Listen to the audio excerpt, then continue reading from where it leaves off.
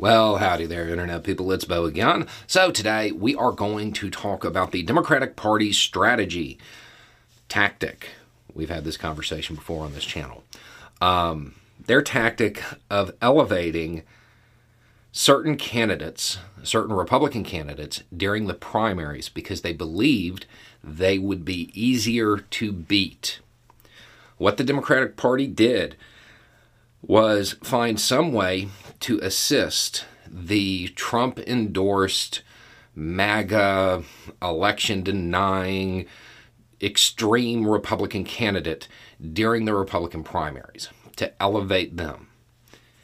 They used this tactic in 6 high-profile places, 6 places that matter. And those places were Arizona, Illinois, Maryland, Michigan, New Hampshire, and Pennsylvania. So now we get to the part after the election. Did it work? It worked in Arizona, Illinois, Maryland, Michigan, New Hampshire, and Pennsylvania. Yeah, it worked. It worked really well. It worked incredibly well. It handed them some incredibly important victories, and it played a part in stopping that red wave. So, should this tactic become strategy? No. There's a risk associated with this. The first is the immediate, that the far-right, Trump-endorsed MAGA candidate actually wins. In the current political climate, heading into the midterms, that was really unlikely. So it made sense to do it then. Now, as far as adopting it as a strategy that they're going to use a lot, that's a different story. Because the other risk is that by elevating these candidates, you condition Republicans to actually be used to and become in favor of their wild policies because they want to support their policies.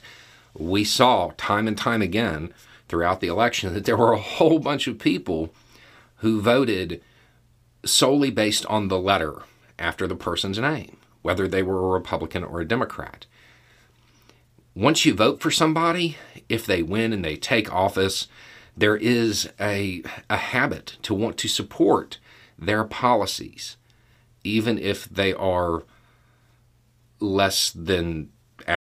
When you need mealtime inspiration, it's worth shopping Kroger, where you'll find over 30,000 mouth-watering choices that excite your inner foodie. And no matter what tasty choice you make, you'll enjoy our everyday low prices, plus extra ways to save, like digital coupons worth over $600 each week. You can also save up to $1 off per gallon at the pump with fuel points. More savings and more inspiring flavors make shopping Kroger worth it every time. Kroger, fresh for everyone. Fuel restrictions apply. Adequate. So they shouldn't adopt this as a strategy, something that they do across the board, but as a tactic in key places, it makes sense. The only time it would make sense to do it as a strategy is if Trump actually wins the nomination and decides to run again in 2024. Then it would make sense as a strategy. But other than that, it worked. It delivered a lot of key wins. But we have to draw that line between tactic and strategy. Tactic, something that you can use occasionally, something that is immediate, on the ground, dependent on the situation at the time, versus a strategy that is all-encompassing. The all-encompassing strategy is to deliver for the people that put you into office. Anyway, it's just a thought. Y'all have a good day.